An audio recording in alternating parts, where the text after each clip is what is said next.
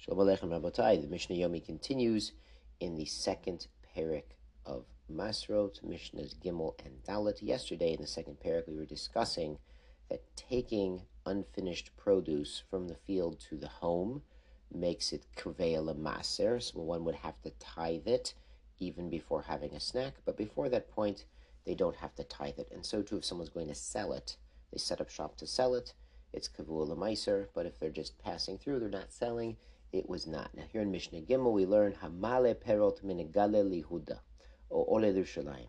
Someone's bringing his produce from Goliel, from up north, to Yehuda, or he's bringing it to Shalayim. His intention is to sell it when he arrives at his destination, because buy low, sell high.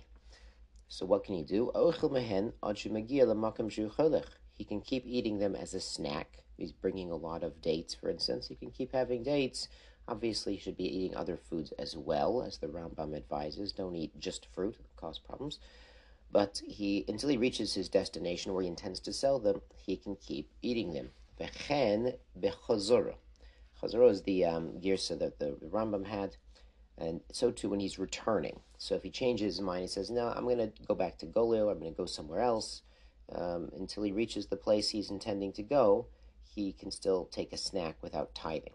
Rabbi Meir Omer Adshu Magia Limkom Hashvit. Rabbi Meir says he can take a snack until he reaches his Makom Shvita. Makom Shvita is where he spends Shabbat, his Shabbos. Because Rabbi Meir learns up like this, according to the Barnura, that a person might, stay somewhere, like a little shack or whatever it is, sleep by the side of the road on other nights, but on Shabbos, he's going to find somewhere gishmak for Shabbos Menucha. He's going to set up, make it nice, make it as if it's his home.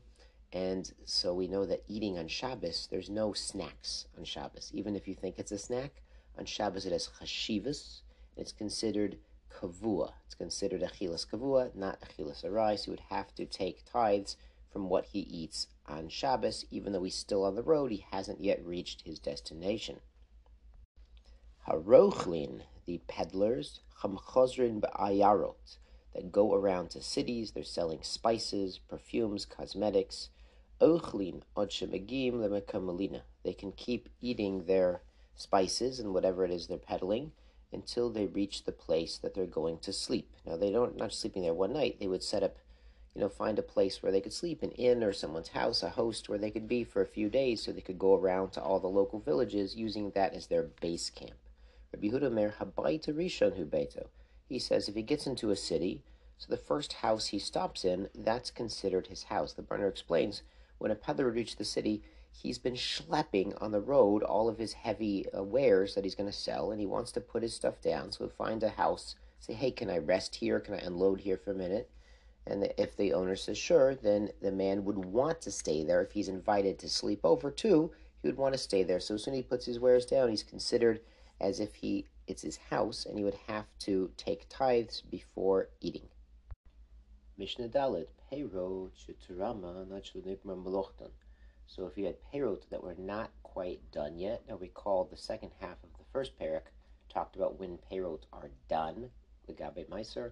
So he took Truma, the first 2% that you give to the Kohen, before it was really finished. So Bilezer Omer, Oser, Le'echol Mehen Arai. So Rabbi Eliezer says once you've taken Truma, you've made them as if they're done, even though Lamaisa they're not physically done, and you can't have a snack from them until you take the other Maisrut as well.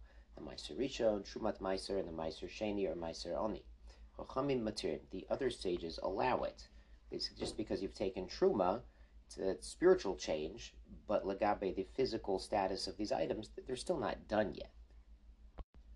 Chutz mikokalet ta'enim, except for the basket of figs. Now, the sages would agree to Eliezer if somebody had a basket of figs. Recall he's collecting figs in his basket, and he puts leaves on top so they don't dry out. That's considered, in a sense, the Gemar Malacha for fresh figs.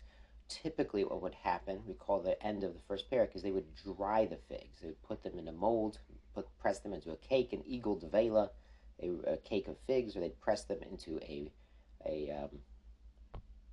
barrel or a cask to squish them in, dry them out, or have them all squished into a barrel. So typically they would do that processing before taking truma. That's typically how they eat them. But if someone changes their mind, decides to eat them fresh from the basket, and tithes the basket, then we know that they're koveya, we know they're done, and you have to take Meiser. Tiferet Yisrael is another explanation about how this works. The Mishnah brings another machloket about this basket of figs called kolat ta'enim shitzroma. This basket of figs, it's not the bucket or the cask or the barrel, it's the basket of fresh figs.